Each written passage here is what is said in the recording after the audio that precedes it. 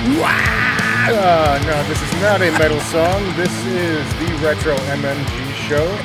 I'm your host, John. Along the across the table from me is Tony. How we doing, Tony? Feeling extra metal right now. Yeah, it's great. It is. It's a new place that I found. For all you people out there is this new site out there. You do have to create a login page. And, that's kind of what you have to do with everything now. Create a login, a password, and then get a password manager and all that stuff. Give me your social security number. Yes. yeah, right.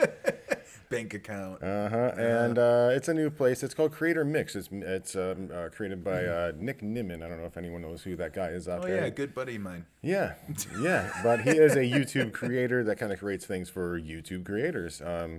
Check out the site. It's called Creator Mix. You can get royalty-free tracks off of there, which we are doing. So shout out to State of Decay and Nick Nimmin.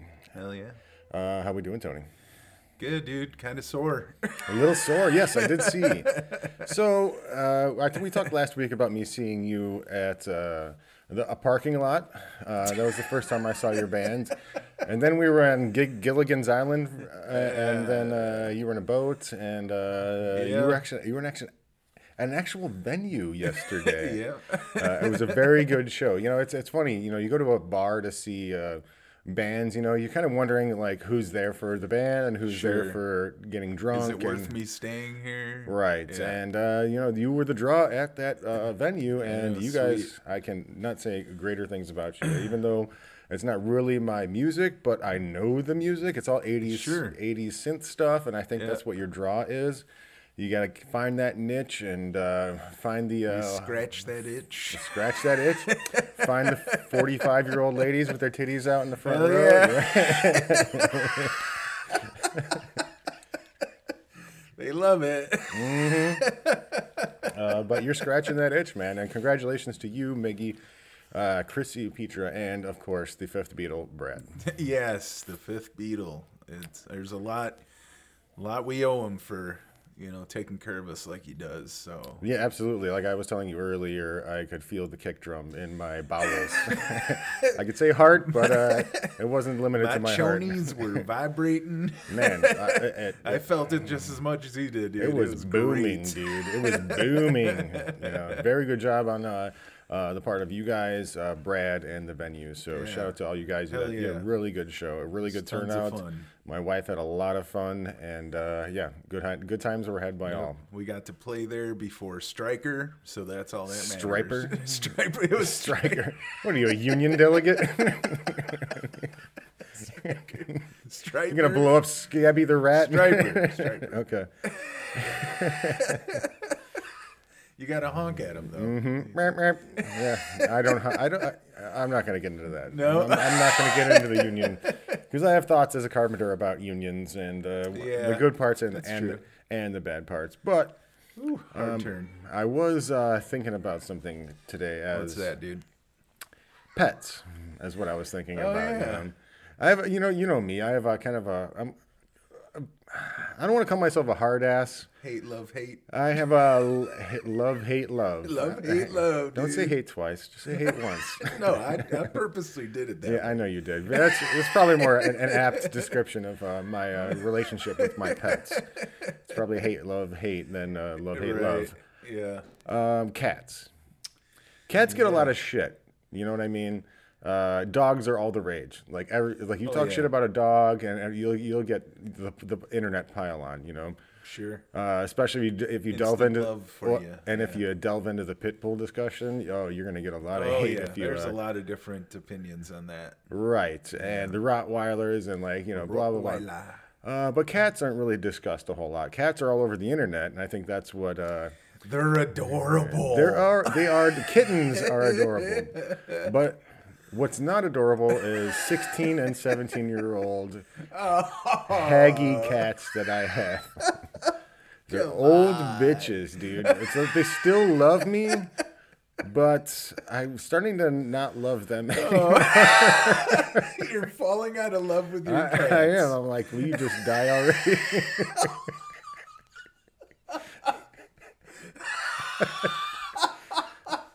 And I don't know if terrible. well, it's like, that's what happens when you have like elderly His parents and cats you're are like adorable. You're like 65 years old and your parent is like 89 and they're in hospice. You're like, will you just fucking die already? That's a real thing, because they become a burden, and and it's like you're on 2 years of this bullshit, and you're like, will you just fucking? Can we have a little relief? You're terrible. I am terrible, but it is a reality of life. It's like a lot of people go through that, and I've discussed this with many, many people, and it's a real thing with their elderly parents. But as far as cats go, again, they don't get discussed a lot. Besides, stupid cat videos. Someone throws a cucumber behind them and they jump, or puts like flip flops on their paws, right? Or baggies on their paws, and they just don't know how to walk. But like, and I do like cats, Don't get me wrong. Don't get me wrong. I love my cats. I really do. But there's a certain point where you walk down your basement steps and they're carpeted and there's puke on every single fucking step. Or you wake up in the morning and you're like stumbling to the bathroom to start getting ready, and like you step in a yacked puddle. Dude. I've definitely done that. You're like, God, fucking damn it. I know I'm going to shower, but that's not the point, My cat just hilariously, he's always super hungry in the morning, and then he eats real fast, and then he's like, bleh. Yes, that's the shit that I'm talking about. We have one of our oldest cat has like 2 teeth left, like 2 teeth. So when she eats, what time she eats? It's like 3:30 in the morning. It's like rubbing fucking. It's like rubbing erasers together. It's just like. She's gumming the shit out of the food. Just trying to get it soft enough to be able to digest. And I'm just like, I just want to. I don't know what I want to do. I don't know if it's appropriate to say it in the podcast, but I want to force feed her something like with a syringe. Oh my God! You're like, all right, you're done with solid food.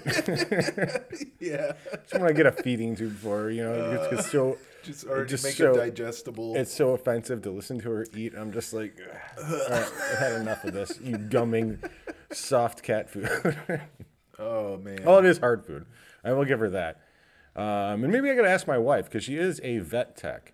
Why aren't you giving her soft food? Why are we hearing this you guys squeaking? Don't give them soft food at all? No, we don't. Like really? I think my wife has a stance against it. Like there's something. Okay. Like she's not really hip on it. No, she's. I'll have to hear this. Yeah, we'll talk off the air about it. Yeah. But she's like sometimes if they're sick. No, go get her, bring her down. Yeah. I think we do have soft food in the house, but I think it's like more if they're sick or something. Like okay. It's that kind of thing. We kind of half and half it. Okay. But yeah, they're still always hungry. Anyways, right. And maybe that's a part of it. Once they have their soft food, they're like, all right. Yeah. So it doesn't satiate them. That might be a part of it. That might very well be a part of it. But yeah, it's like they're old. They still come up to me wanting loving, but they're all dandruffy and just like I couldn't like I. If I was petting these cats in the sunlight, I would probably throw up.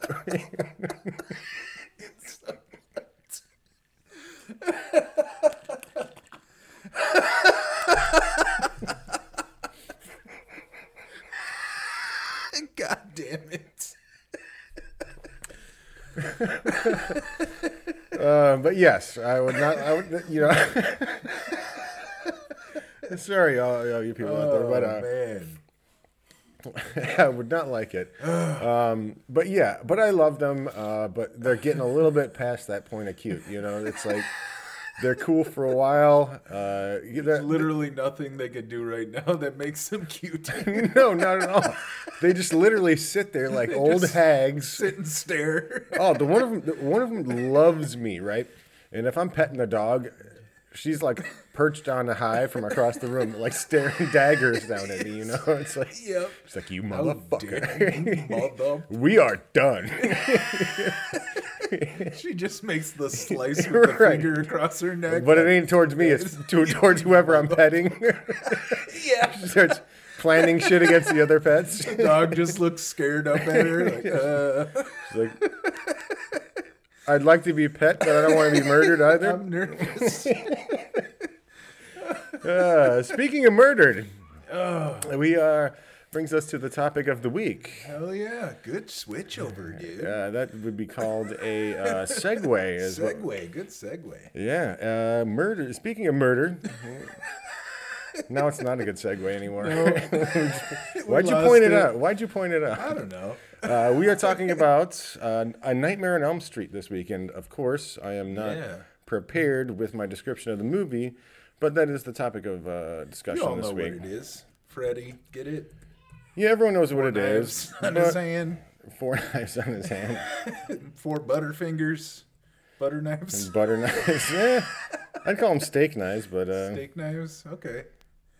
I guess they got to be sharp. Yeah, they got to be sharp. It's like you killing people with butter knives. Is that what you're doing?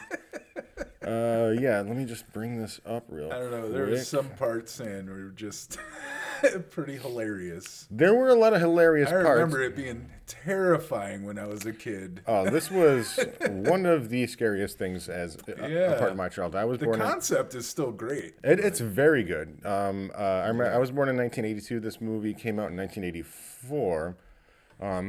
The first time I saw it, I believe I was like 6 years old. So like 1988, 1989, somewhere around there. Pretty much the worst time to watch it. Right. And it, I never really had a whole lot of, scary movies or nightmares when I was a kid, Yeah. I don't remember waking up in a cold sweat and just like crying for my mom and any of that stuff. But one of the nightmares I do recall having when I was a kid did involve Freddy. Really? Yes, and I can see that. And it was me. I woke up scared, and I walked in my mom's room, and I looked at the curtains that she had, and they had like that paisley pattern on her curtains. The green and red stripes. It was more blue and like pale white, that kind of thing. Yeah. And I just remember seeing Freddy. Hipster Freddy. Yeah, he loved IPAs. And mustaches. He had a handlebar mustache with a can of wax to stick on the side. But I remember going in the room. She had this paisley patterns, white and blue curtain, and I remember seeing Freddy in that pattern, and I was scared as shit. And I was 6 or 7 or whatever it was. That's one of the only nightmares I ever had when I was a kid. Again, I never woke up in a cold sweat, just Mom, come here. I was just no, Mom, stay asleep. I'm good. Yeah, I remember one it did real good when it came out, and they were making toys and all kinds of stuff towards it. Oh, we're gonna get into the reach that the A Nightmare on Elm Street series had, because this was a cultural phenomenon throughout the 80s and early 90s. But let's go with some of the facts of the movie. Nightmare on Elm Street is a 1984 American supernatural slasher film written and directed by Wes Craven and produced by Robert Shea. It is the first installment in the Nightmare on Elm Street franchise and stars Heather Langenkamp, John Saxon, Ronee Blakely, Robert Englund as Freddy Krueger, and Johnny Depp in his film debut. And I think that's really how we get it. There's budgetary stuff that I can kind of list off and all that, but it doesn't really matter because this was a cultural phenomenon, like I said. This kind of took over the horror series, because before this, and then in the 70s, it's you always had, horror movies. I think one of the first movies ever made was a Frankenstein movie, Oh, really? Yeah, it was in 1902 or something, and it was made by Thomas Edison, I think. Nice. And then you get into the Nosferatu in 1929, and then you get into the Universal movies with Bela Lugosi as Dracula, and Frankenstein. What's his name? Boris Karloff as Frankenstein. And those two kind of dominated, the horror movies for the next 15 years. And then it's weird how horror movies go, or the history of horror movies, because and then in the 30s, well, pretty much since the turn of the century, since we had moving pictures. We've had, the universal ones, The Mummy, The Creature from the Black Lagoon, and everything, those handful, yeah. And when you get into the 50s, it starts getting into like the radioactive monsters, like Yeah. Godzilla and like, Oh yeah. it's like, I mean, they had that, I think 1933 was King Kong, but it was like, giant ants and like them, it's a lot of those movies. And you move into the 60s, there was the Hammer horror films, which was super big chested chicks and Christopher Lee as Dracula. It's pretty much what all of them were, it's check out Ridiculous. for anybody out there who's not seen any of the Hammer horror films. Do a deep dive on Hammer horror films because they're like almost like black exploitation films. It's a wild scene, man. It's like just big breasted women and like Van Helsing and Dracula. And there's like 37 of those movies out there. Good Lord. And then at the end of the 70s, you start to get these slasher films with Halloween and Friday the 13th. And there wasn't really a face on Michael Myers. I mean, yes, he had a mask, but you didn't know who the person was. He's just like this, troubled dude, schizophrenic murderer, okay? Friday the 13th, the original, spoiler alert, it was his mom, but then you get into Jason Voorhees and, he's just kind of walking around people. But I think Freddy, once he came about in 1984, actually put a face on that, evil that's in those movies, obviously there was Dracula and all that, but like post Universal monsters and all that stuff, I think Freddy put a new face on all the horror monsters, and he was very scary. I remember watching this movie as a kid being very frightened. Yeah, especially when they like kind of kept him a little bit in the dark. There's something about seeing a monster not entirely lit up that is. That's exactly right. There's so more much better. There's more horror in the mystery of the monster than there is than seeing them go up close. Because if you see them up close, you're gonna die. But like if you can't see them, you don't know what's happening. And that's what they did, and that's what a lot of movies did. And I'm glad that Wes Craven. And I don't know if this is his film debut. He probably made a lot of short films or something, but this is one of his earliest and most successful franchises that he's ever done. So R.I.P. Wes Craven, who also did Scream, by the way. Yeah. And that was another thing that kind of revived the horror genre. Yeah. But yes, this came out in 1984. I was a little kid. I loved this movie. Never saw the second one. I saw it once or twice, but not in the last 20 years. Like, I've not seen it in very, very long time. All I remember is they all got much dumber. Well, like, just in the sense that, like, you could almost put comedy on. Yes, that is very true. I don't know about the second one. Well, like, the second one had a lot of, like, homosexual, like, tie-ins. From what I've read and what I've heard, it's like a lot of allegories about homosexuality. And because, Freddy takes over someone's body in the second one. Again, I haven't seen it. I should have done a little bit more deep dive, but I'm very, very familiar with the Dream Warriors, number 3. We're not going to dream no more. Number 4, the Dream Master. And number 5, the Dream Child. Number 6, Freddy's Dead, the Final Nightmare. Yeah. And then The New Nightmare that came out in like 93 or 94 or something like that. Right. I'm very familiar with all of those movies, but for some reason the second one just never kind of, spoke to me. Even as we're like talking about, I can't even think of it myself. Right. Yeah. It's like you'd think. Maybe it's scared. The first one scared you too much. You're like, I'm not watching this second one. Well, why would I watch the third one then? You got a little older, I guess. Maybe. Yeah, perhaps. But this movie, it was, cultural phenomenon, started a revolution of horror movies back in the 80s and into the 90s. And, kudos to Wes Craven. This made Robert Englund's career. It's like he did a handful of other movies, but like he was Freddy Krueger. Yep. He's the burned guy with the red and green sweater. Living off of it today. I would, fuck it. Why Going not? to Comic-Cons and shit, just I would love to meet forever. him. That's all I'd he love needs to meet him. Absolutely. I'm sorry to talk over you, but going to Comic-Con, he is Freddy Krueger for the rest of his life, and hopefully he stays with us for at least a little bit more. Get a $1,000 replica glove for him right. to sign. Well, it's like you think about Halloween costumes. It's like there's still Freddy costumes at what do you call it? Halloween City, or what is it? that takes over every Circuit City building? I think you're right. Halloween City, is that something? What is it? I know there's like a one that's a spirit something. Spirit Halloween. That's Is what that it is. Yeah, Okay. that's exactly right. But yeah, this movie was made in 1984, and we're 30 years, almost 40 years later. Yeah. And we're still getting, Yeah, I know a plastic. few people that are like big collectors, lots of their stuff that they have sold over the years from God knows what. Oh yeah, I mean, like again, they Still coming out stuff constantly. go to Spirit Halloween and tell me you can't find a Freddy Krueger glove. Yeah.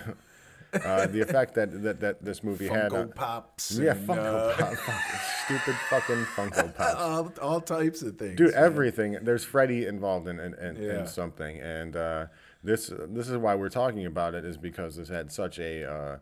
It had its birth in the 80s. It had its a little bit of a revival in the 90s, and it stayed in the zeitgeist till today.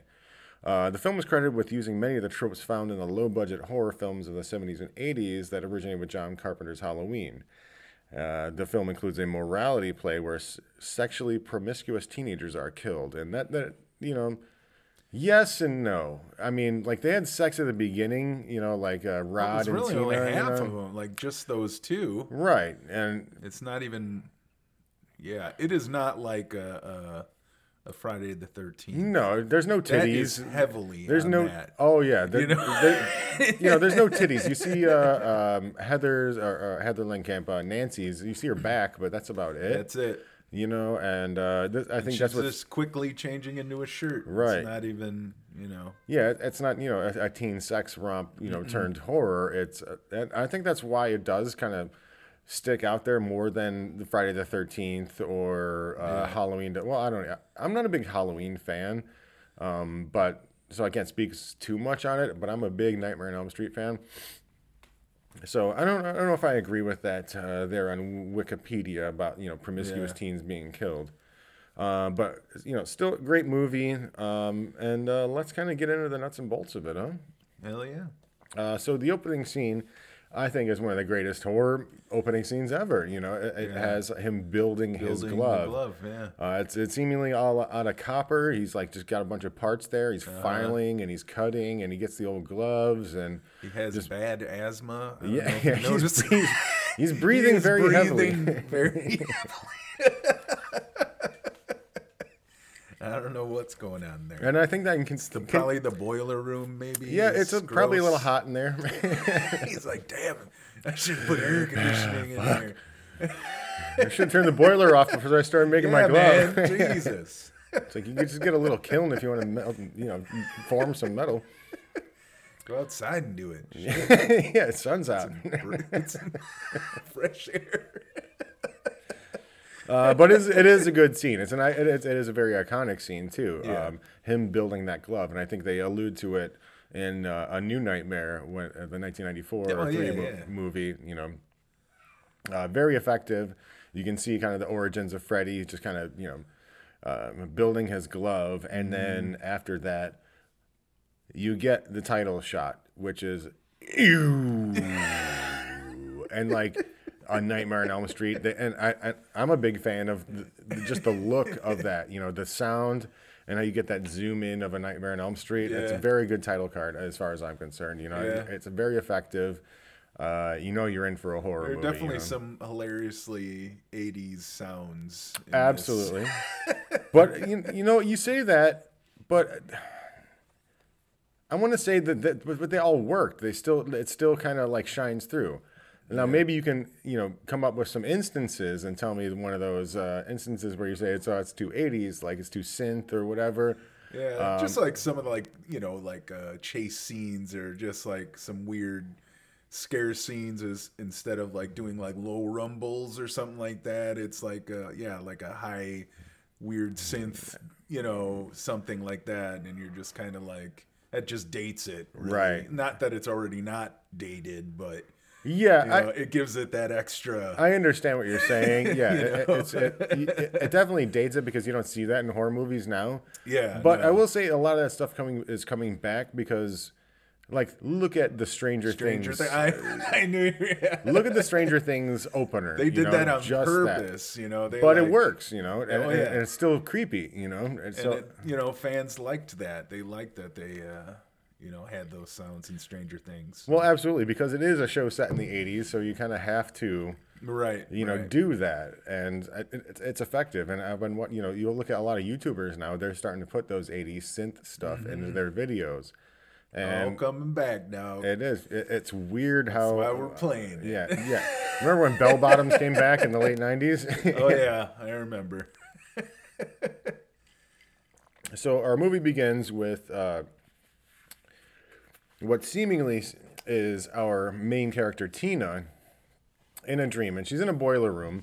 Well, I would say a boiler factory, because there's steam valves and fire and pipes and a lot of that kind of stuff all over the place. I've been and in a lot of boiler rooms, and it's not hard real to see one as messed up as some of the ones they use there. But I have seen some where you go down in there and you're like, holy shit, out of Freddy, he's gonna come around the corner. Yeah, I'm right there with you. Some of them are very simple and everything's painted. There's no it's very clean. But that's how it's supposed to be. And then you look at some old school that from the 50s, and you're like, holy shit. Yep. But I'm right there with you. But I will say, what was the direction from the director? Now, is this supposed to be a maze? I mean, obviously it's not supposed to be real. It's like we talk a lot about suspending disbelief, and what I do like about this movie is it kind of depicts dreams very, very accurately. Wherein a lot of things are a big maze in your dreams. You can go from one location to the other. Not know what's going on. It's like locations are seemingly endless. So I don't know if that's like a mistake or like a trope, or is that done intentionally because dreams are essentially endless. It's like you go into a house or a field or a boiler room, and it's you never know. I have a lot that are in like schools and. Yeah, I always tell my wife I had dreams, and I'm always in like a college or a school of some kind. It's very, very weird. Yeah, so it's like, was that choice intentional? It's like, I talk shit about a lot of movies, but I don't think I think on this episode I'm not going to talk shit about the ridiculousness of the dream parts. You know what I mean? Yeah. Because dreams are ridiculous. Again, you switch locations. You never know how big a building is. Right. You never know who you're talking to. So that, I think that was intentional, and that's why I think a part of me does like this movie is because they do depict dreams pretty. I don't want to say realistically because everyone's dreams are different, but they, the unknown part of your dreams, I think they depict pretty well. So yeah, she's in this endless boiler room, and that's a theme throughout the entire series. From movie that's one, like his domain, if you want to put it that way. Yeah, and I forget if he was like a school mechanic or I forget what his occupation was, and why he was there. And at the end of like Tina's dream, the opening dream session of Tina, like she goes into like this room that has a bed and like a bunch of belongings there. So I don't know if she like stumbled upon Freddy's lair and then like that's why she woke up there. They actually depict that in the remake a little bit better, I think, by stating like who he was, and he was actually working at the school. Yes, I agree with that. I just watched that maybe like 3 or 4 weeks ago. Yeah. And they did have like a little. Yeah, a little layer, if you will. Yeah, a secret hideout that was like. Secret hide. Yeah. For some reason, the administrators didn't know that was there. I know. It's like, all right.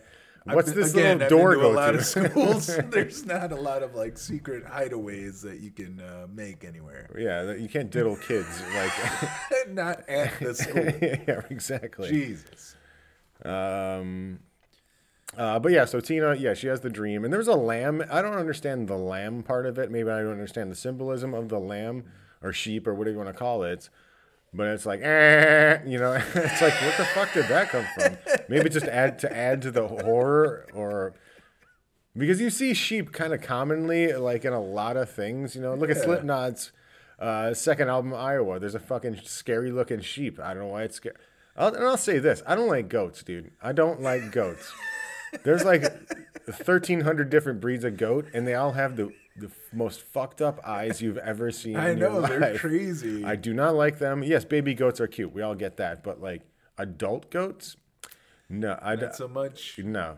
You ever been to a petting zoo and you got like 30 of them around you and like they're all feeding and then there's this one that gives you that look that you're like, I don't know if I want to fuck with that one. It's like, yeah, I know I got a handful of pellets, but this motherfucker's going to fuck me up. He's going to take more than pellets from you. Exactly. Yeah, he's got these like, they always have like gold like cats / snake eyes, you know. It's like goats have the worst eyes imaginable. Dude, I was behind a truck that I thought had 3 dogs in the back of it. He hits a stoplight and 3 satanic heads pop out. I was like, oh, look at the buck. Keep going. No! It's terrifying. But At first, I was like, oh, maybe they're dogs. And I saw how bony thin they are. I was like, well, maybe they're deer. And then 2 nubs on their their heads heads. pop up. I was like, Oh, no. Satanic. Goats are the most demonic things on the planet.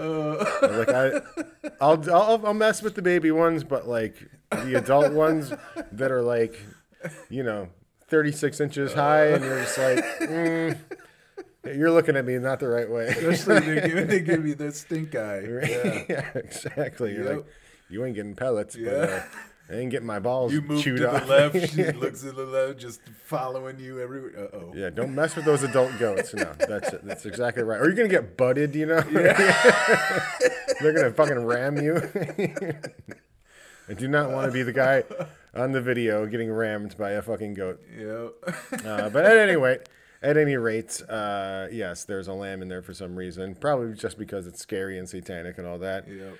But it turns out to be all a dream by Tina, and she wakes up, and I gotta say, her mom is a pretty slutty white trash mom, And some dude in a wife beater shows up. He's like, "Come back to bed, baby. Come on, I still want some." That was the first thing I thought of. Like her mascara's all smeared. Yeah. Maybe you gotta stop dreaming. You gotta start dreaming right. Yeah. You gotta start dreaming right, baby. I was like, and you know, I think there's a theme of slutty white trash moms, like alcoholic moms in this movie. Oh yeah, and Nancy's mom was hella drunk. She loved her gin and smoked everywhere. Oh yeah. She smoked at the doctor. Anywhere she says she just lights up a smoke. There wasn't even do you mind if I smoke? That was just light up. I know. In the hospital, that's all I could think of. You mind if I smoke? No. Yeah. Just lights it up. Yeah. It was a different time, my friend. It's a different time. But yeah, Tina's mom was a slutty white trash mom. And then we get to the scene where the kids are going to school. It's like Tina had the bad dream. Yeah. And all right, flash to the they next. Get in that pimp ass Cadillac. It was a red Cadillac. God. I was like, that thing is sweet. I literally have it written down. Sweet old Cadillac. I was like, dude. Like, where'd you get that? Fins on the back. Yeah, exactly. It's like, I'm surprised it wasn't pink. I know. So yeah, it's a typical thing where they drive up, for some reason they park a block and a half away from the school, and so this way they can walk. Yeah. Yeah, exactly. I think we need to take a break. You want to take a break? Yeah, let's take a break. And we are back. So yeah, they drove the sweet old Cadillac up a block away from the school. I don't know why, but. They get that sweet shot of everybody with their backpacks. Yeah, that's exactly right. Like they're 30-year-old teenagers. Yeah, 30-year-old teenagers. That trope goes back a long time, doesn't it? Yeah.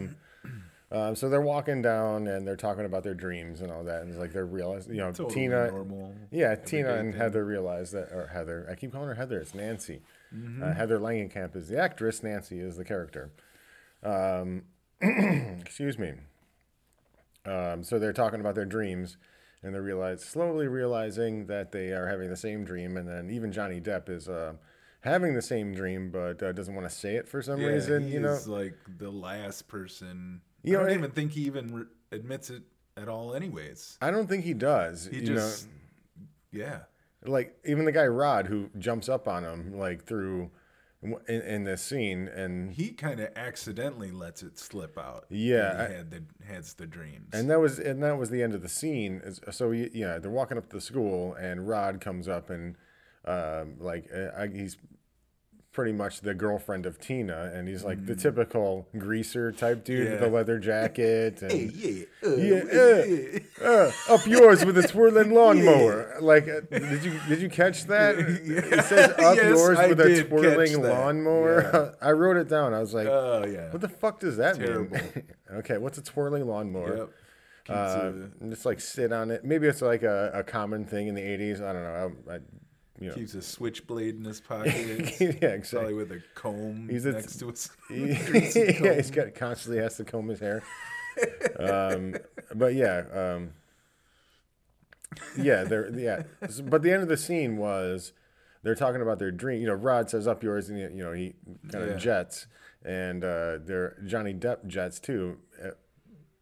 Seemingly because like they're talking about the dream, they ask him if he's had the same dream, and he just kind of runs away, and like that was like, and it was a fade to black, and there's a lot of fade to blacks. There is. In I this noticed movie. that. I was like, man, like hard cut, Jesus.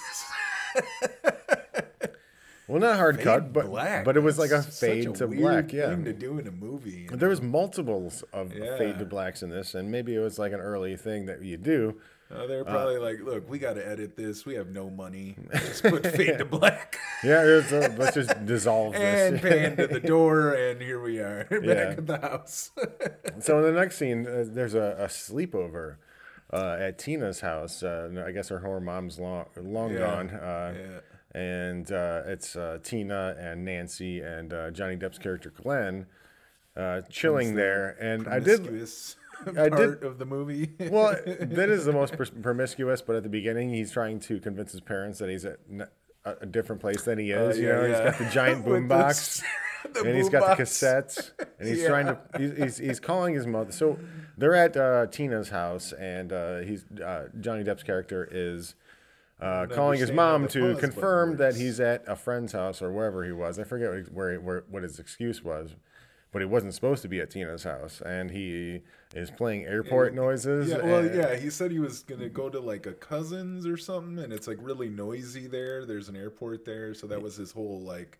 His cover reasoning is covered for that. Yeah, but then Yeah, so he throws in a cassette tape in his giant boom box. Hell yeah!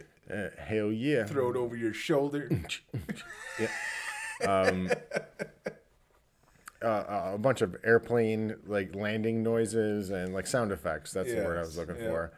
And then the sound effects kind of go awry. I don't know why I didn't listen to it at the beginning. It got a little out of hand, turned into like cars, screaming, crashing, screaming, and then guns. And like it was a Palestinian takeover. And hilariously, like Nancy has no clue on how to like hit the pause button or hit stop or volume down or anything. She's freaking out, and it just seems like both of them are really like you don't know how to press the stop button, and they're hitting shit on there, but nothing's happening to the volume or the music or whatever. Yeah, they act super confused by the giant boombox they presumably had for 6 months or something.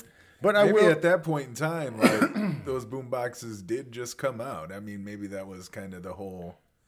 To us, that looks like ancient technology. Well, it is ancient technology, but I will say, it's like even though it's ancient technology, I do have a receiver. Like I think you gave me a Pioneer receiver, like I still got or Kenwood mines. or something, and I had it for a good decade or something. And then literally last year, I have this old one from my stepdad who died, and like I just grabbed it from him, Yeah. And it's got the levers on it. You remember to go from AM to FM? It was a lever, Yeah, of course. But there's still a lot of buttons. I don't know. I'm like, what do I do with that? What do I do with this? What does this do? What does that do? So I do have a little bit of sympathy with the characters for not knowing what to do with the stereo that they have. But It is, again, it is a movie. There's a little bit of suspension of disbelief. Yeah.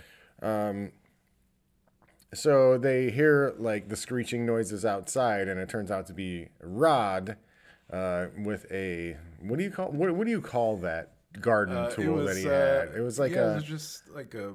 It was like a 3-forked hoe. It's not a hoe because a hoe has a flat blade, but it was like a 3-forked like. I have no idea. Like trowel type, and what a trowel is almost like a shovel. I don't even know what to call that thing. Yeah. Even though I'm pretty learned. Anybody that's planting or anything, they know what we're talking about. Yeah, it's like it's like a fork that was little, bent forward, you know. Forkies. Yeah, that. God damn, that's bad. Two fucking guys can't even. What's that tool, man? Yeah. What's a lug? Right now, my wife's just turning over. Naughty. Like, it's at the block. Right. How could you not know? We have 6 of them at the house. Right. I don't have any of them because I don't garden, but it's like a gardening tool. You know, just kind of stir up soil, and evidently. I think every year we get a new one because it's like I don't know where the other one went. What'd you do with it? And they're so expendable. It's What did you do with it? It $1. was here. Come on, Tony. Where did it go? I don't know. What do you mean you don't know? I don't trowel. It's not a trowel because a trowel is a fucking plant. shovel. But yeah, at any rate, that's supposed to recreate the Freddy fingernail noise. Or Yeah. Like perfectly. That's another. I just said fingernail, and they Fingernail? they called it fingernails like the entire time. And if I had a dream with a dude who had a glove on with blades, I wouldn't call him fingernails. I'd be like, Yeah. no, he's got a fucking knife hand. You know, he's got like scissor hands or something. I wouldn't call him fingernails. You know. Oh, scissor hands. Throwback to the Depp. Yeah, the Depp and to the Burton. Yeah. So yeah, Rod shows up and he threatens Johnny Depp for some reason, yeah, it kind of again it fades to black, you know, and then we get to the crazy. They're like, enough of that scene. Yeah, it's like, yeah, it just fades to black, and then we get to Johnny Depp just kind of laying there. Well, before that, like crazy humping right upstairs. yeah, crazy sex noises and like they're screaming. They're like, presumably 16 years old, Yeah. and I don't know about you, but I wasn't that much of a bedmaster when I was 16. So I highly doubt Rod was that good in bed. But you know, I don't know. You can test me today, but I don't know about 16. Yeah.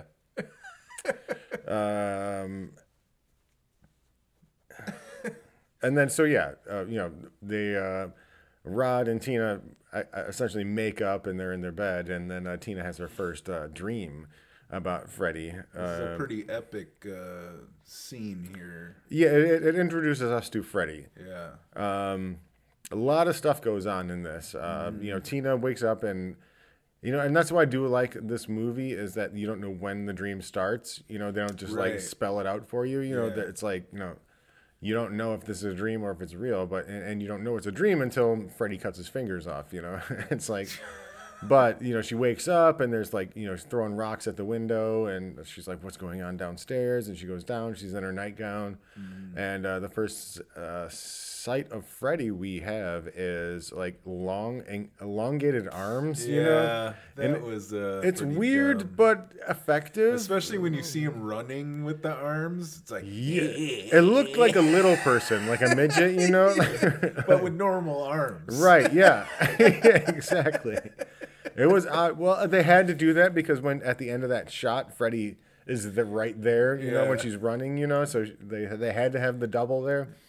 Good shots. It's odd, like his arms were literally like, you know, 13 feet Yeah. each of them were 13 feet long. And he's like, you know, one of them, you know, scraping the side, doing his trademark The scraping trademark things. squeal Scrape. Good scene, very terrifying, I will say.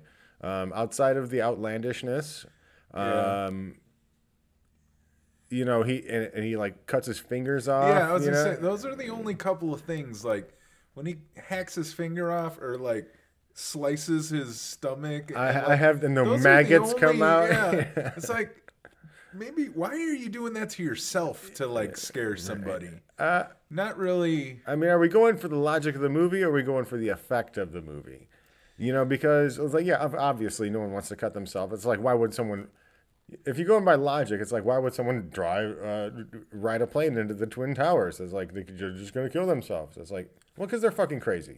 That's it. Okay, yeah. If you want to put that spin on it, all right. But it's like, why would roll someone with it cut? better. It's for effect. It's for the audience, and it's for and arguably for to terrify Tina, who's running away from it. It's like, I don't care. You can't kill me. I'm cutting my fingers off. You can't do shit to me. That's where like you can almost put like the comedy spin on it, because then he always does that trademark like starts like cracking up. You know what I mean? Mm-hmm. And well, that doesn't happen a lot in this movie. It's like there's only a couple of gags, I would say, in this movie. The next few movies, it gets much much. It's worse. Disgusting in the other movies. It's like, come on, you're a caricature of your past self. But yeah, he does the finger cutting. He's, and I did like a lot of the camera work and because I'd imagine it's pretty innovative. Like when he just kind of appears out of the tree, like there's that like screen cut shot where, you can't see, like the half cut shot, like where they just cut it out and he just appears out of the tree and he's like, hey, Tina. And he just slices off his fingers to show how much of a badass he is. Yeah, they really did that thing where they, the shock factor of like, you think he's here, but he's over here. Yeah, they did. Well, it's like we take that for granted now, I think, because that wasn't a thing back in 1984. It really wasn't. It's like, like I think I spoke before about like Jaws, like that zoom thing when Roy Scheider is looking. You know that iconic shot in Jaws where like Roy Scheider is like sitting back and he notices. Right? No, he's not. He's on the beach and he notices the shark fin out there. And it was like the way that they did it was they did zoom and they pulled the camera back at the same time. Mm-hmm. So they zoomed in and pulled the camera back at the same time. They created that like, I forget what the name of the effect was, but that was I know what you're talking about. Yeah. But that was like the first time it was ever done in film, and okay. I think a lot of the time, a lot of what they did in here was like iconic, and we kind of take that for granted. It's like we see it all the time. Like a lot of the stuff we see especially the behind the scenes stuff, man. Yeah, we take a lot of that stuff for granted, but I don't want to take this stuff for granted in this movie because it was so iconic and like ahead of its time. I would say maybe ahead of its time, maybe not, but and then the face pulling thing. You remember it? Like he got on top of her and she pulled his face off, and that kind of got me. That was like Crypt Keeper shit. That was like Indiana Jones, like the face melting stuff. I don't know where that fit in with this because you shouldn't be able to pull Freddy's face off and like have him go. He has like the cackle. I didn't think that fit. That they should have had something else with that, but okay, it is what it is. It's like Freddy should be scary on his own. Don't pull his face off and have something more frightening. But then we get to Nancy in school. So Tina gets murdered. Oh, I didn't even. Well, she gets murdered in the the epic way, which is the spinning room like style shot. And that's what I have in the innovative camera work. Which that's why I wrote it down, is because Tina gets murdered while she's in bed with Rod, and Rod has no idea what's going on, but Freddy's murdering her in her dream. And Rod's just sitting there witnessing the entire thing, and she gets dragged up and down and left and right, and just gets slashed up. They have like the camera kind of over his back left shoulder. Right, it's almost like a first person view. He's looking, and it just great. I mean, Freddy's not even in the scene, right? And it's just like so crazy of a murder, and that's just always one of my favorite shots of the whole movie. Absolutely, and it's one of those shots that they're replicated today. I think of like Inception, where Joseph Gordon-Levitt is like in the hallway in the hotel, and he's like fighting the dude, in Christopher Nolan's movie. This has got to be one of those first instances of that rotating room, and things are upside down. And we'll get to the Johnny Depp's death scene later. Where they do very good camera work and very innovative, very creative, very impressive, I will say, too, for the time. They nailed it, too, with, like, the blood color You know what I mean? It was really good. Yeah, the one thing I didn't like is that like you see a 1 second shot of her shirt opening and like there's a slice across her chest, you know. Yeah. It's like I don't care if I saw her breasts or not, but it was like it just looked clay, you know. Everything looks like it was made of clay, you know. I was like, they could have probably done a little bit better with that, you know. Maybe. But the rotating They room. spent their budget on the room. Yeah, so just to describe it for anyone who's not seen it, it's like so they're laying in bed and she is seemingly, you know, lifted out of thin air up to the ceiling and dragged across every single wall and ceiling part of the room. And Freddy is slashing the shit out of her, and she just ends up with this bloody mess. And then Rod escapes out the window because he doesn't want to be framed for that murder. Basically, he does the worst thing you could do, which is like leave, see that, and then leave running away. I mean, you are now instantly at fault. You know what I mean? If that happened to me, I'm like, I'd stay there and be like, I just want a lawyer. I just want a lawyer. I just want a lawyer. I'm not talking to you. I'm not talking to you. I'm not talking to you. Two other people in the house that can vouch that you did not do that. Like, I just want a lawyer. I'm not speaking to anybody. I just want a lawyer. You know, that's all. Yeah, he didn't do that. And then, you know, later in the movie when he tries running again from the cops, like, what are you doing, dude? Stop running. Just get a lawyer. Stop running. And speaking of running, the next scene is Nancy in the high school in English class or something after grieving over her best friend. And the teacher, you know who that teacher is? I do. I only know her by one role. Kingpin? Kingpin. Yes. Up top.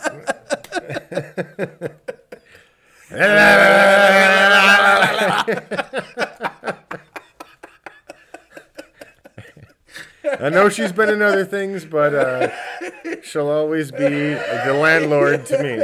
Yep. Oh shit, dude. But yeah, she the landlord from Kingpin is the teacher in this movie, and Nancy. She looks great. She looks really young. Super young and like fresh faced. Not gross at all. No, not at all. But Nancy's in the classroom, just falling asleep to whatever that chick says, and I'm sure there's some. And I remember reading something or watching a YouTube video or whatever about this a long time ago, and I didn't do a whole lot of research on this episode because I do love this movie. All I did was watch it and kind of write things down. But I faintly remember seeing something like remember when she falls asleep in school, there's a kid that walks up and he's reading something, and I didn't even pay attention what he's reading, but it has some significance to dreams and nightmares and like the gods of nightmares. Yeah, they change it. like that. Like as he starts reading, it's just kind of like whatever they're learning, but then you can tell when he starts like changing into something when she starts dreaming. Seems more like what you're saying right like now. Apt to what she's because then even at the end of it, like he's real slow and monotone, and then he finishes I get something in dreams, I think, where it's like the last. And there's a lot of little Easter eggs in it, and I believe in this movie when it comes to dreaming and nightmares and philosophy and old world philosophers and what they kind of attribute to the meaning of dreams. Mm-hmm. So yeah, she falls asleep in English class or whatever it is, and she fights with Freddy, but then she burns her arm to wake herself up, and she realizes, hey, I can do this to get out of the dream. I can just hurt myself, but not kill myself. I just gotta hurt myself. I can wake up and be a part of the dream. Which it seems like when she really sizzled her arm on that thing in the dream, like I expected way more. When she looks at it, it's just like the tiniest little pink spot. Well, it was day one. If you've ever been burned before, day 3 or 4 is when it really like starts. Pretty like flesh peeling sizzle when I heard it. I get it, but I've had burns. Like I used to work in a pizza shop when I was like 18 or 19. Yeah. And like you don't see it for a couple of days. Yeah, it scabs up and like you can burn it and it actually looks cool. Like you've been branded, But after like 3 or 4 days, it scabs up and it looks terrible. Yeah. At first it looks cool, but 3 or 4 days, you're gonna regret that shit. And then she has the I did like the symbolism of, I'll talk about again, like the camera work. She's still in the dream and she sees her friend Tina in a body bag, kind of being dragged around the school, and then she runs into the no running in the hall chick and she's wearing. Yeah. I was thinking of her. I was like, man, she only got one line in that. She was scary that's the one thing I remember when I was a kid. I'm like, I wonder what that chick's up to. She was scarier than Freddy Krueger to me when I was a kid because she had donned the glove after a while, in the second shot, and she's like, no running in the halls. Yeah, she's like, screw your pass. Yeah. Hey, do you have a hall pass? Screw your pass. I wonder if kids still have that hall passes and stuff. I'd imagine it's attached to like a toilet seat or something. Yeah. I would say it's probably an app on their phones. Yeah. No, they got to keep it old school. Fucking connected to a fucking cinder block, Connected to a cinder block. Big giant key. So yeah, she's in the school, and Freddy self-mutilates himself, and then there's the bathtub scene, the iconic bathtub scene, where Nancy is in the bathtub, and it's a very famous scene where Freddy's glove comes up between her legs and is ready to kill, but her mom interrupts it. She's singing that song. Why? Well,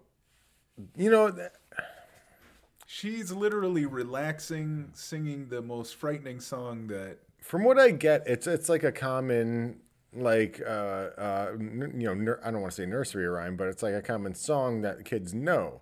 But why do they know that, And that's where the Freddy lore kind of confuses me because, yes, and we get the images of the children that he killed that are like skipping rope and doing hopscotch and all that. But why did the song live on,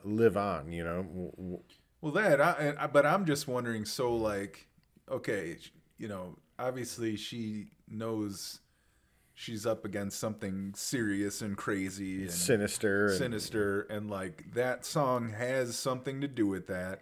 Why is she laying in the bathtub singing that song to herself? Yeah. While she's like gonna pass out, you know what I mean? Is a confusing part of the story. That would be the last thing I'd be saying. I'd be like, "Don't fall asleep, motherfucker! Don't fall asleep, motherfucker! Don't fall asleep, motherfucker!" I'm not singing the Freddy rhyme. I'm not gonna sing the Freddy rhyme. That's like saying Candyman like 4 times and then hoping Candyman can. Exactly. That's crazy. Yeah, that is very confusing. You're flirting with death now. But the scene is very iconic and very good scene. I will say, it's iconic for a reason. It's a very good scene. Mm-hmm. It's one of your most vulnerable points, and you're falling asleep, and your legs are spread apart, and then you get a claw coming up, and then mom comes and says, "Are you okay?" And you say, "Yeah, I'm good." And then mom leaves, and then you get pulled under. Yeah. And she's like drowning. Like that's a very scary feeling, Just drowning in general, like that has got to be like the most terrifying way to go. Yeah, I would think so. But she's being pulled and being drowned. Right. Yeah. I mean, yeah. Like there's like nothing you can do. If you're awake trying not to drown, that's like. It's like I can swim to the surface, but someone pulling me under. It's like fuck that, Very terrifying. Like I remember this is one of those scenes that I was like really freaked me out when I was a kid. Very iconic. And still through none of this, mom says nothing. Yeah. Here's some warm milk. Here's some warm milk. I like how she's like, warm milk?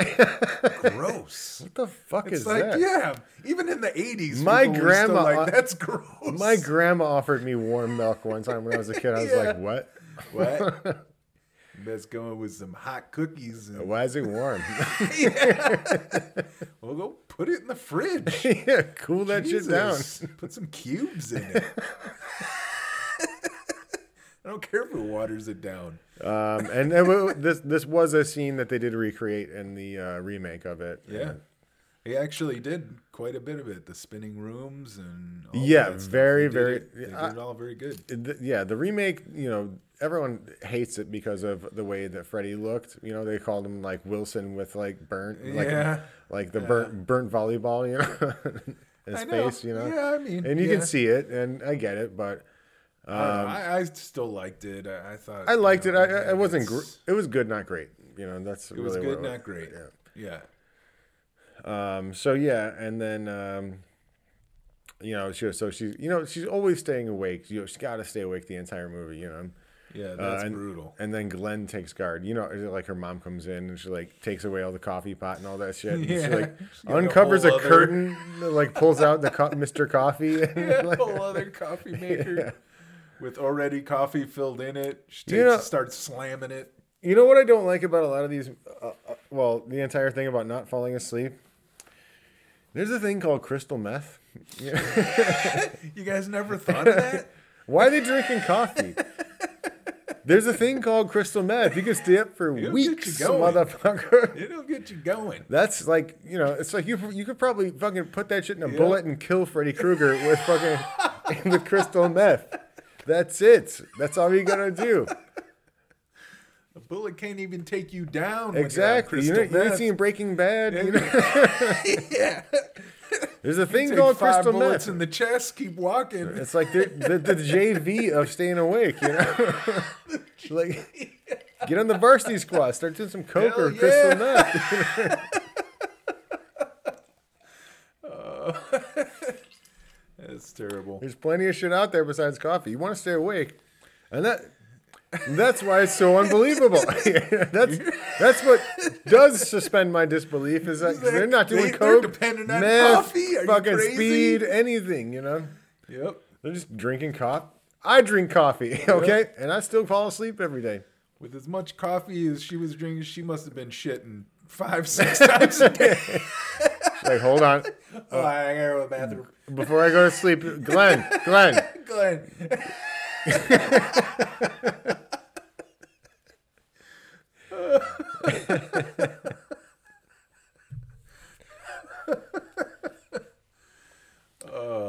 But I do like the a scene, you know, where she's got to go find Freddy. You know, the next scene where she's got to, she recruits Johnny Depp, aka Glenn, to keep guard. You know, where she fails miserably at.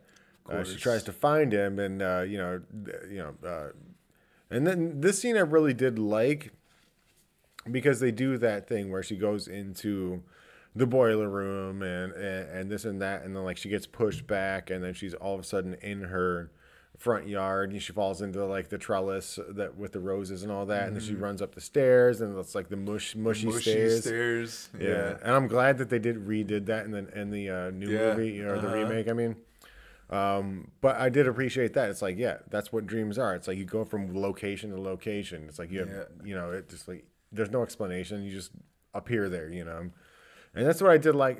I'll keep repeating it. I do like it about this movie is that they take dreams seriously to an extent, as a horror movie, but it's like they kind of follow the dream rules. It's like there are no rules. It's you location to location. It doesn't matter what you're doing. It doesn't matter who's there. People just show up. You never know when you're going to be there.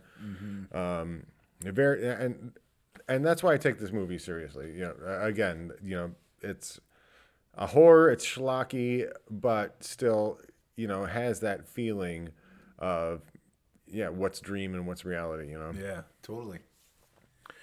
So she does the thing where it's like, it's a dream, it's not real. It's a dream, it's not real. And it's like Freddy big old dumb Glenn just sleeping. Fell asleep like a dummy. Fucking Johnny Depp. Worthless. She should have shit in his bed. She should have shit in his bed. Indeed. And then we go to the Rod's hanging, and that's a scene that I remember in my childhood, when Rod gets hung by Freddy. That's crazy.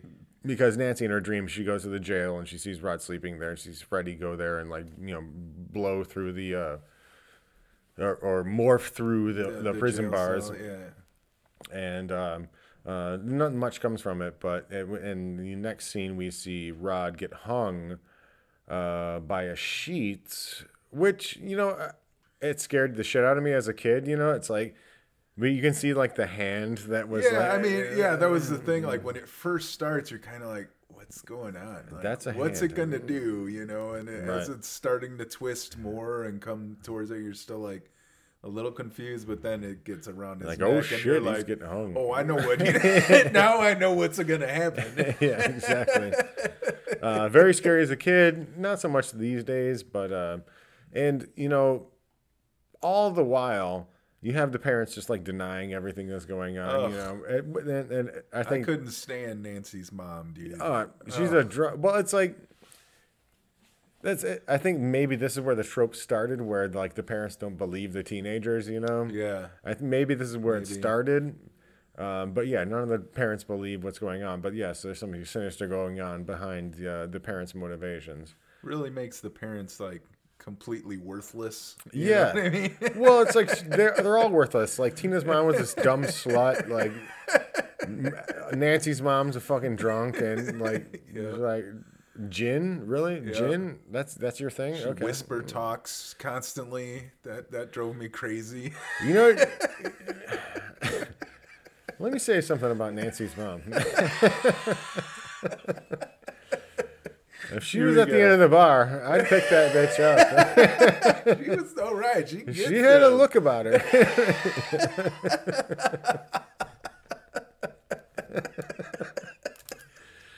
I wouldn't pass by that one. We were like, hey, like I'm like the Terminator, like I got the sight, like drunk bitch. No, we're not just drunk bitch, drunk old bitch. Ret to go. Want some? Come get some. Yeah. Man, yes, I am terrible. But yeah, Rod gets hung, and then they go to the sleep study thing. Yeah. And do you know who the doctor was in that? I recognize him. He was very young. His name is Charles Fleischer. Oh, is that it? Yeah. You know, I've seen him in tons of things. Yeah, you know why? I just couldn't put my name putting a name to it. You know, he's a voice actor. Yeah. He did the voice of Roger Rabbit. Oh, in Roger Who Rabbit. Framed Roger, which we may do an episode on that. I don't know how. I don't know how close to the heart. No. You're just like fuck that movie. Well, why it's close to the heart for me is it's one of the one movies I remember seeing in the theater before the age of 10. You know, that's why I like Who Framed Roger Rabbit. Yeah. I don't know, man. Like, you know, the early Disney stuff from when I was really young was cool to like a point, and that ain't Disney. It all stopped. No, I'm just saying like in animated stuff at all, and then like. You were done? As I started, teens and stuff, I just didn't care for anything animated anymore. Well, I would say it's like, I want you to watch it. I love it. Maybe you I've seen it. Yeah. You know what I mean? I've seen it. I couldn't struggle through it now. I'd be like, oh, good God. Well, that's why the show, I don't want to just do stuff that we love. We should do some stuff. Like we did Batman Forever. That was terrible, you know? We both gave it a D. Did we put that out? Or we both gave it a D. You know, we can watch bad movies. I remember if we can do stuff we hate. You know, maybe we were reaching for content. I don't know. It was our second episode. We were reaching for shit. We did it on purpose. All right. Well, that's what was great about those Batmans. Yeah, they're good, but they're bad. They tried, but they crashed and burned with the most popular actors that couldn't do shit with that. Well, there's one episode we did not release, and I think we all know which one that is, and I may release it. Oh, yeah? We'll see, yeah. Did I release it? I don't think I released it. I don't even know what you're talking about. The Batman and Robin one? I've not. I never released it. We did an episode on it. Oh, that one's gross. It's very gross. I mean, it's gross. Yeah, there's like 3 or 4 episodes that have not been released. If you look it up, there's a picture of, you know, Batman, Robin, and Alicia Silverstone. Yeah, it's so. It's bad. I get so it. Bad. Yeah, I know. All right, let's not get too much off topic. And they made outfits that like they didn't even use in the movie. Yes. I get it. I've done the deep dive on it, and we will release the episode eventually. But in this episode, we're talking about Nightmare on Elm Street, not fucking Batman and Robin. That was a nightmare. Yeah, so Nightmare on Elm Street. Cue the snare? No? They did no. Sorry, ladies and gentlemen. One thing I did notice, her mom brings her into a sleep study to, kind of monitor her dreams and all that. To push her towards death, basically. Yeah, to make her kill herself or medication or whatever it is. Did you notice the size of that paper that they were recording her sleep study on? Yeah. It was like 3 feet wide. What the fuck are they doing? It's like you couldn't do that on like 11-inch wide paper. It's like, why do you need so many lines? And what do those lines mean? Like, what the fuck is going on? I thought that was there was hilarious like because 26 scribbles on there. That's what I thought was funny because he could literally just say anything and the lines don't mean anything.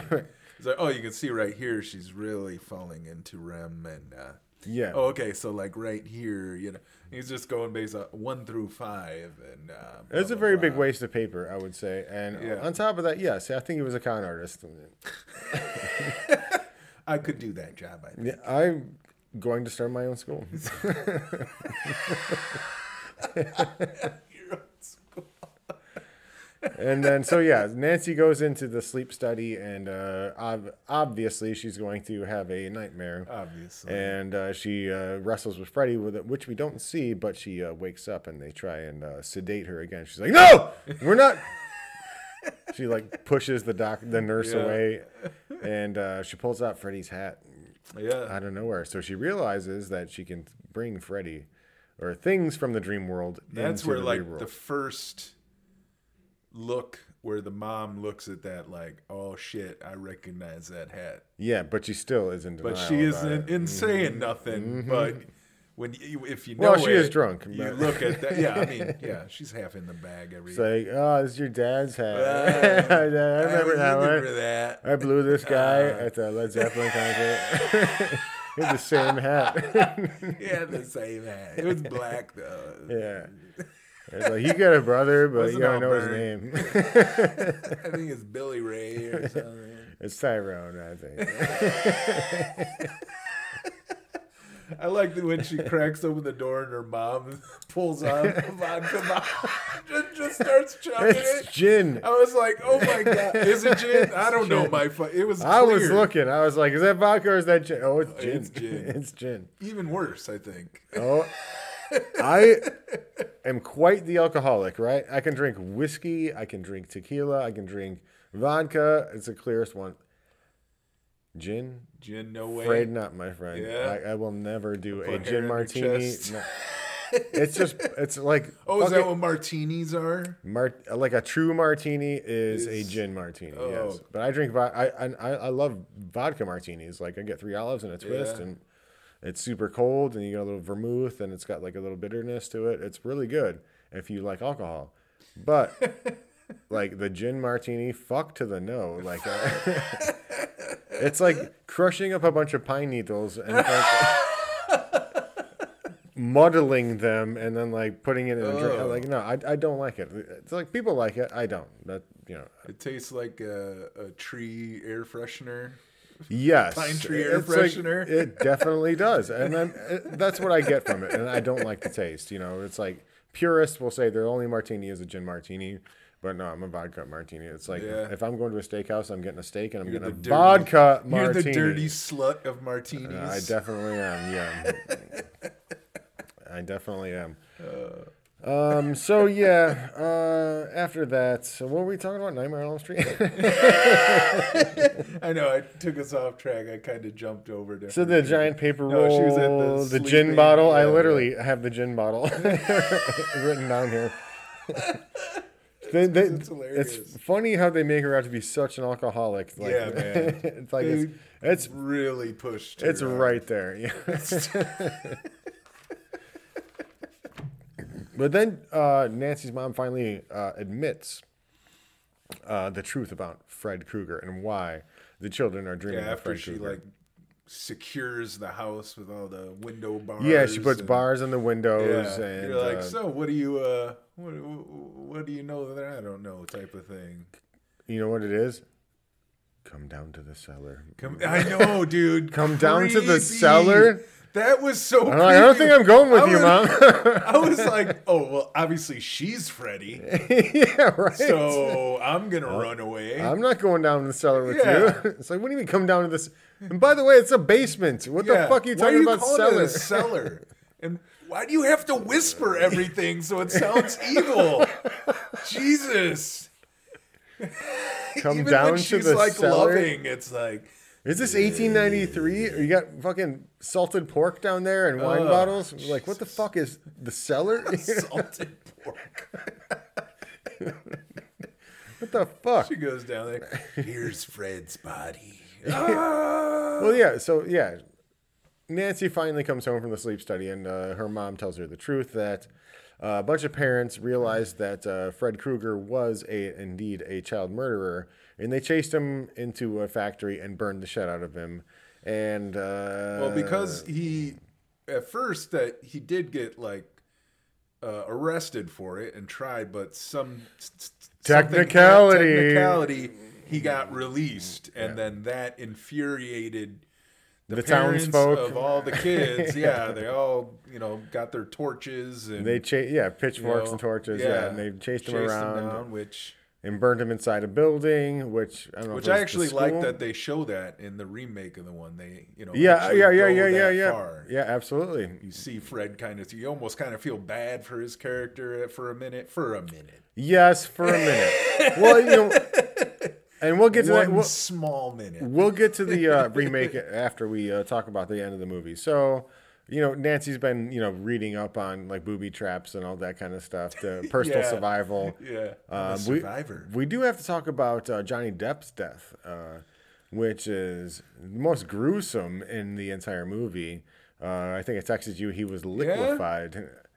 So I think Tina's is pretty close. I think the spinning room, that was pretty.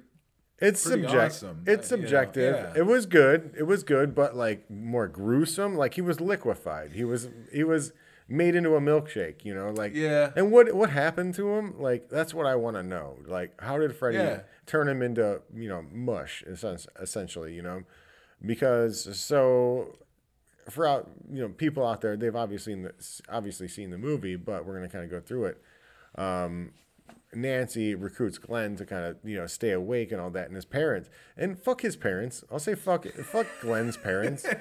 They're super uptight and like didn't want Nancy seeing Glenn, even though like there's been 2 of their friends that have been murdered, and they don't care, and they have like they don't want pity for her. They don't want them to have any kind of communication. It's mostly the father. He was okay. I get that. He was a little more protective. He was more straight to the point, but quick on here, click.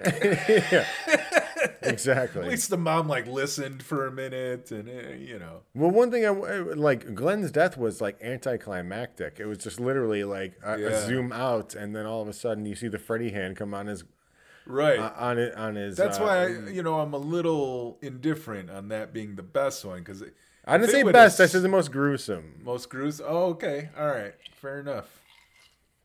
The best one was obviously Tina.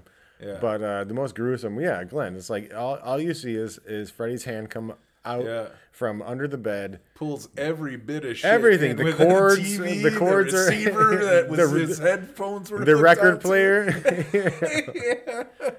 And it just like, and again with the camera work, it's like it was obviously an upside down shot, with shit just like piling out. Right. But it was like, if you had the worst diarrhea on the that you've ever had, that's what it was. It was like a camera in the toilet seat. Yeah. It just coming out and coming out. Spewing out. It was solids and liquids. And it was human milkshake. What happened to him? I mean, I get he died, but you don't know what happened to him. I think that's my whole problem with that part. Is that like they should have like explained a little bit more, just aside from the fucking splatter of humanity, Yeah, I would have liked to have seen it be a little more gruesome. Yeah, well, it's like with any scene like that, you want to see some kind of a story, even if it's 30 seconds. It's like have him wander into the boiler room and like slash him up, and like then we'll cut to the bedroom or something like that, like they did in the subsequent movies. For having, Johnny Depp, even back then, being like, and introducing, and, he was supposed to be like the big, Next thing. kind of role. And it just kind of, he really didn't have much of a role in the movie on some parts. And, you he think really wasn't like a main character necessarily. It just... He wasn't a main character, but he was a main character. He was like secondary to Nancy. No, he was a main character. He lived till an hour and 30 minutes. If you want to put it that way, for sure. But there was definitely a large sequence that were like he wasn't even like in the movie. Well, he was a bigger character than Tina and Rod. Like they were on the bridge. They were on the bridge eating fast food and all that. Fast food scene. Did you like that? Did you find cozy. Yeah. Well, the funny thing. Tell you what, that burger looked terrible. Yeah, it did. There was no lettuce, no tomato, no onion. It was all bun. You're like, fuck that. Can I get a ketchup burger, please? Yeah, fuck that. One thing I did notice is like, so the rest of the series takes place in Springwood, Ohio. That's kind of like their fictional town. Mm-hmm. But there's palm trees all over that bridge. I was like, that's obviously California. I never even noticed. And then if you go into his room, there's a California license plate. On the really? Yeah, there is. That's hilarious. Mm-hmm. But outside of that, he was a main character. It's like if you talk about the characters in the movie, he was more of a main character than, Nancy's mom. Maybe not. No, I don't know if I have a good comparison, but he was part of the main cast. I'll say that. Yeah, I mean the four of them. He wasn't a secondary player. But also John Sax. We'll talk about John Saxon in a second. You know who John Saxon is? Nancy's dad. He was in a lot of Bruce Lee movies too. Yeah. Yeah, he was like a kung fu dude. He's a young badass. Yeah, he was. Yeah. We need to talk about the tongue phone. The tongue when phone. She can't get a hold of Glenn. Hello. Hello. You're my boyfriend now. I'm your boyfriend now. And she tries calling Glenn, but she can't do it. And again, there's that jump between dream and reality. Is that happening in reality, or is that a dream? Yeah. What the fuck? Why is that happening in reality? I love shots like that too. That show like at one time there was no cell phones. There was only the phone. Yeah, rotary phone. Well, it's like it. when he was calling his mom with the boombox. He was just like this giant rotary. Ching! Yep. You slam it down. Yep. When she ripped her phone out of the wall, she's like, "Damn it!" Yeah. Now she's got to go downstairs to use the phone. It's a sign of the times, man. Sign of the times. But then she sets up a bunch of booby traps, brings Freddy into the real world because she knew she could do that by bringing the hat into the sleep study type thing.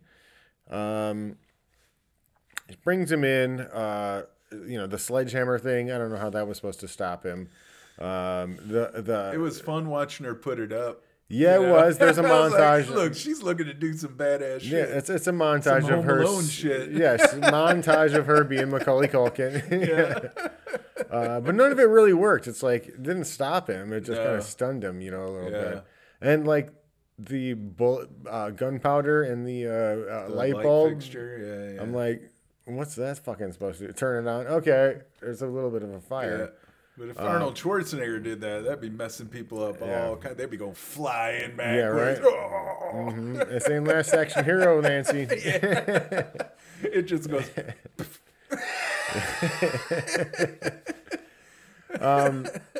But so like she sets him on fire eventually, and she gets her dad. Yeah. Because he's still across the street from investigating Glenn's death. Still not paying attention. Like no, and like. It was weird, so they go in the front door, they go to catch the mom, but they don't know where mom's at, but like all of a sudden there's like fire footprints, like where they just were at, like they go to the basement door and he's gone, and like they were just there and they didn't see that. It's like Freddy was like hiding around the corner and then goes up to rape the mom, like what the fuck is that?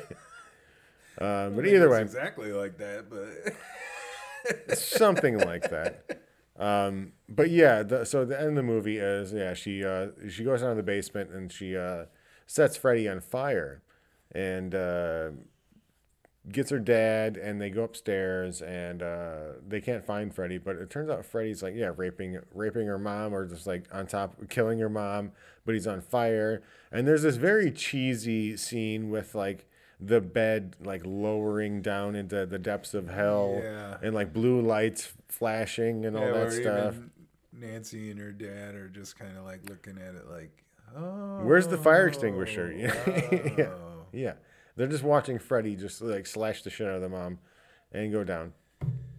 And that's the end of the movie. Kind of an awkward kill on that one. Yeah, it was weird. It's a weird ending, but I guess I understand it. It's like mom had to die because she was responsible for Freddy's death or something like that. And that, seemingly is the end of the movie, but then we get Nancy waking up and walking outside, and then like mom's alive, all her friends are alive. Well, right before, like, because she's standing by the front door, and she basically turns her back on Freddy and tries the whole he does his power. He dissolves. So she's like, whatever, bitch, and she's like, I don't give a shit about you, and then he just dissolves. It's an allegory about not giving energy to people you hate. And that's when everything, like, from the switch of a light is like, it's sunny out. She's foggy. Dressed, still that's foggy. Like, if you're paying attention to that, you're like, why the hell is there fog? They mention the fog. They're like, what's with all this fog? They do say that. But then they get into the car, and then this is the end of the movie. Essentially the last shot. Yeah. Mom waves off Nancy. Well, the hood pops up on the car, and it's the green stripes. It's the green and red stripes. Uh-huh. And they're figuring out, they're totally locked in the car and screaming. And then we get the cheesiest moments of the entire movie. Is like, we know there's going to be a sequel. So like Tony said, the convertible top pops up on the top. All the kids think they're going back to school or something, but it's got red and green stripes. And they have no idea. The windows roll up, the doors get locked, and they have no idea what's going on. And then the claw comes out from the front window. Like, we're talking like a 10-inch by 10-inch window. Very small window. In the front door. And the claw comes out, grabs Nancy's mom. Yep. And it turns into a mannequin. Yeah, I mean, essentially yanking her through said window. But it is like... It's like 0.3 seconds. It's like an inflated, I mean, it's terrible. It even kind of bounces funny when it goes through the window. Yeah, it's like it's hooked. Because it's just... It's like, oh, shit, get in here. It's... that was a terrible, like, looking ending, but... It also kind of gives you the idea of, like, was she dreaming this whole time? Is this still a dream? Like, yes, is it actually over, or what? It kind of leaves it up to you. Yeah, it's open to interpretation, and it's open to a sequel. That's all it really is. It's like she didn't defeat Freddy, but he's still out there. But I think he's out of her life. Basically saying you can't kill Freddy. Yeah, you can't kill Freddy. Great movie, I will say. It's a good movie. No, I can't say great movie. I'm going to say good movie. It's very iconic, obviously. I've known about this movie since I was 8 years old. They've had like umpteenth sequels and a single remake. But I liked a lot of this movie. I liked the camera work in a lot of it. I want to say it was like innovative for its time.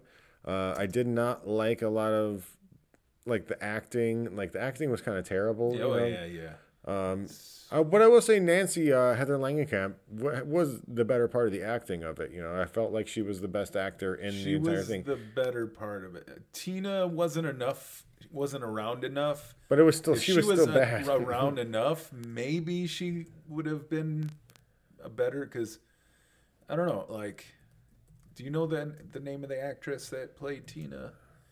She like I feel like I've seen her in other things. I don't think I've seen her in anything. Yeah, she looked You know, No, I think maybe TV shows. You know yeah, what I mean? she's probably had some bit parts here and there, but like, yeah, I thought her acting was very bad. I thought Rod was very bad. I thought Johnny Depp, frankly, was very bad.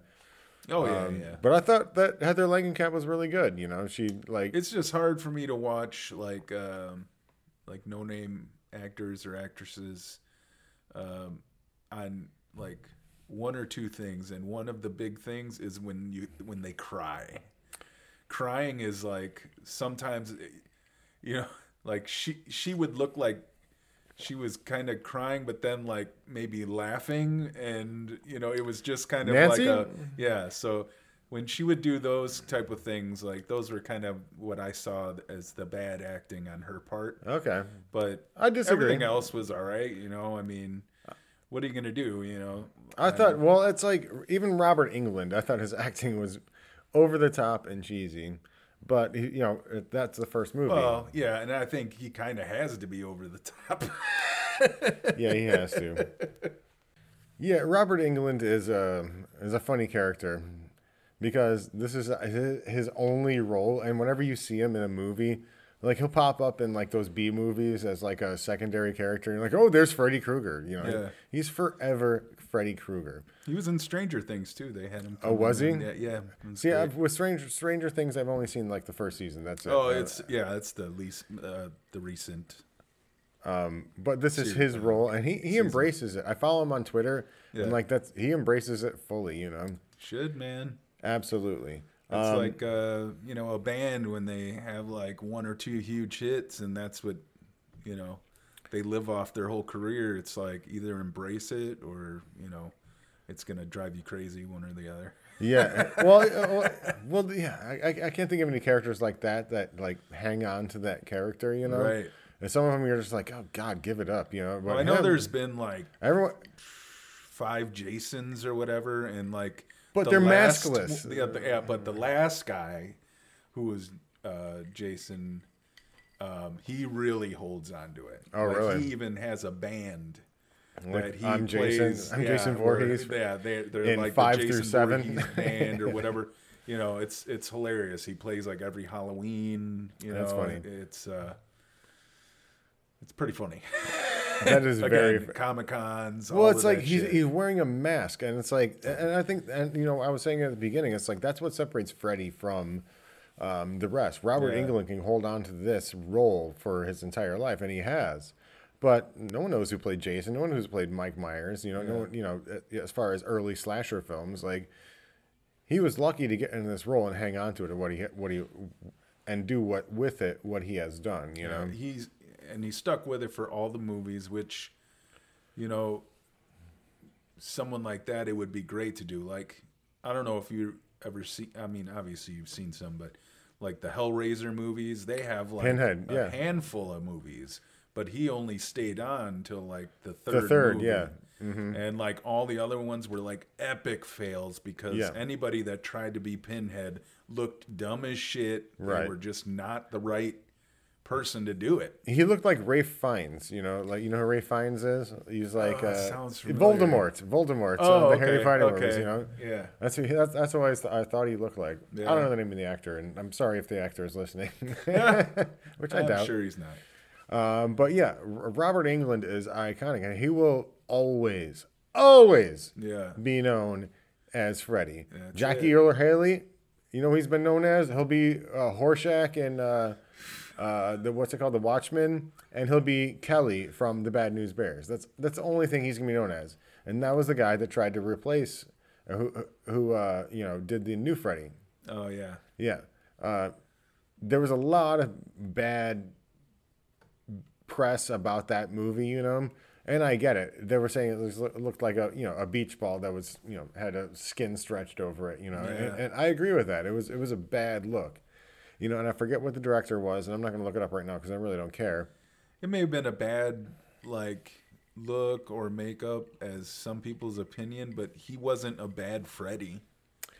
So No. I mean, to base a character off, But he of wasn't just, scary. You know, He wasn't well, scary. I mean, He wasn't fucking scary. at a The point first in time, Freddy neither was is scary. normal Freddy. Well, no, he was scary. The first Freddy was scary, but like the to next some. to all. Okay, So, now oh. now you're just being defensive. I am being defensive. I get it. No, when a 20-year-old watched the first one, they were probably like, eh. You know what I mean? But Well, if a you're 20-year-old a is a kid, 20-year-old. yeah, But of course it's scary. It's like, so let me ask you this. What are horror movies? What's the demographic that you think horror movies are aimed for? 18 to 34 or like 16-year-olds or 12 to 16-year-olds?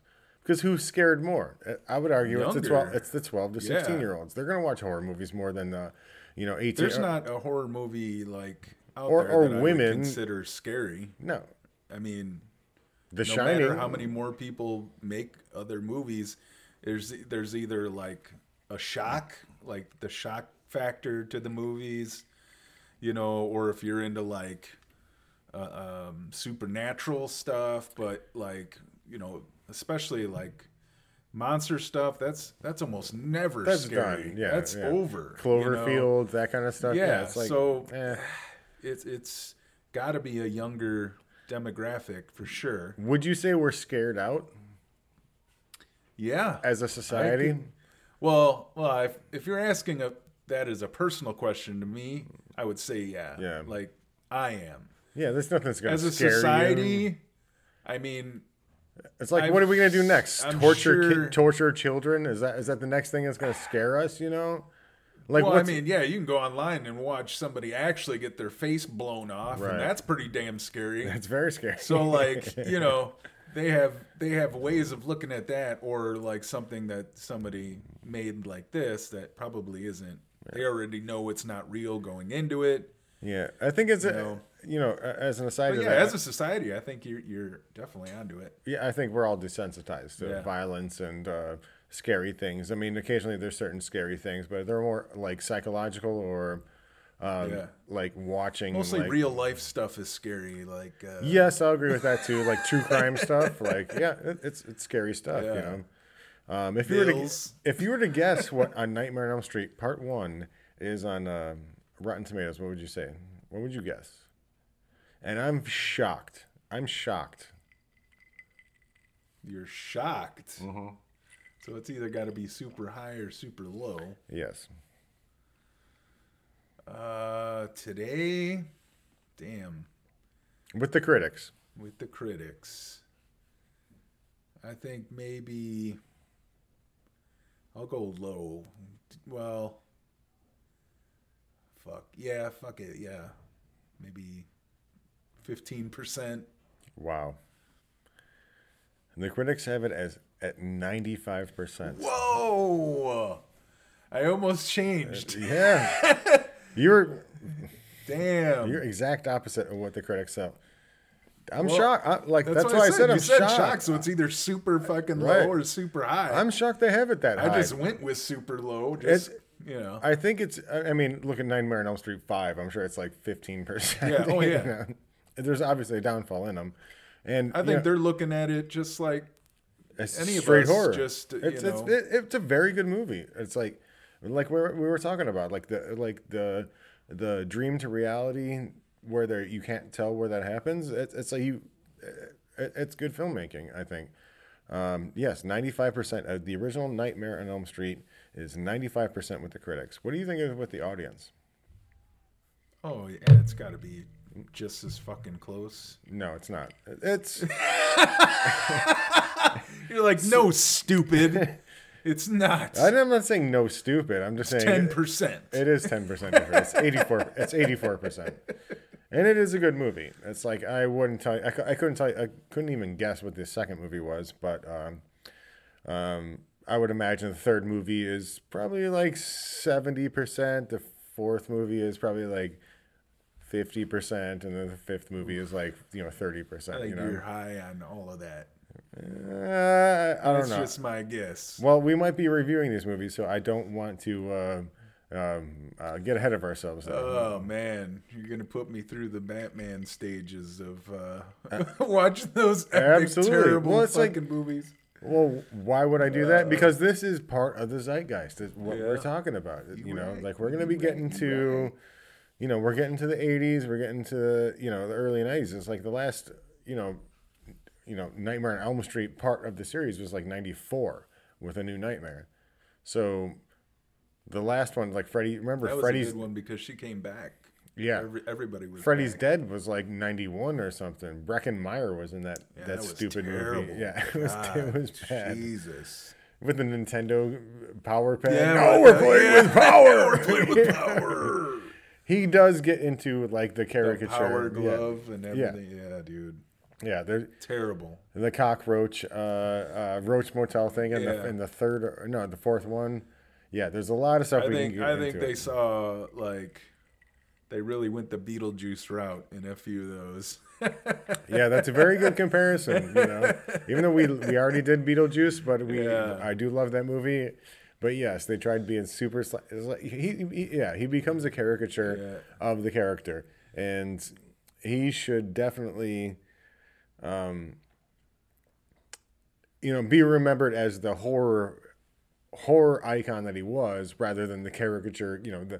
Remember, I'll get you, my pretty. Remember, he was like in the witch's hat, like with the. Jesus. It was so stupid. Yeah. But yeah. What grade would you give this movie? The original Nightmare on Elm Street. The original, right now, certainly better than all the other ones. So yeah, I would give it like a B+.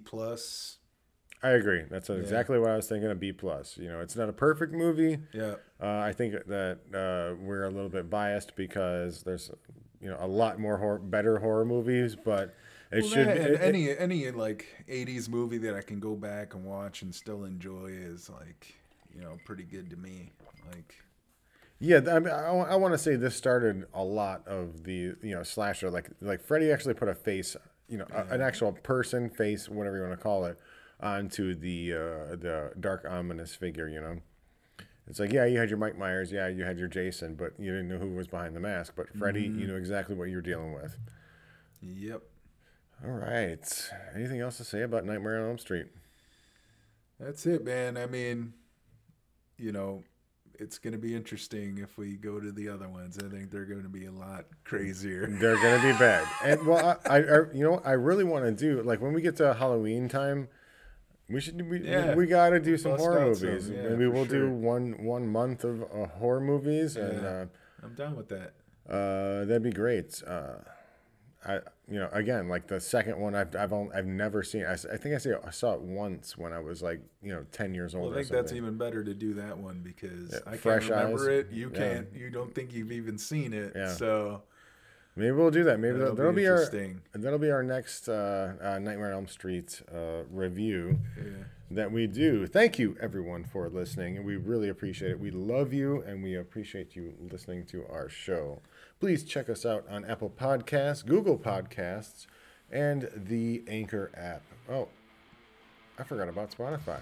Check us out on Spotify as well. Don't forget about that. That's the major player. Yeah. Make sure you check us out on Apple Podcasts, Google Podcasts, and Spotify, and the Anchor app. Tony, what else we got? You can check us out at our Facebook, our Instagram, and Twitter at the Retro MMG Show. Thank you all for listening. We very, very much appreciate it, and we will check you next time. Later.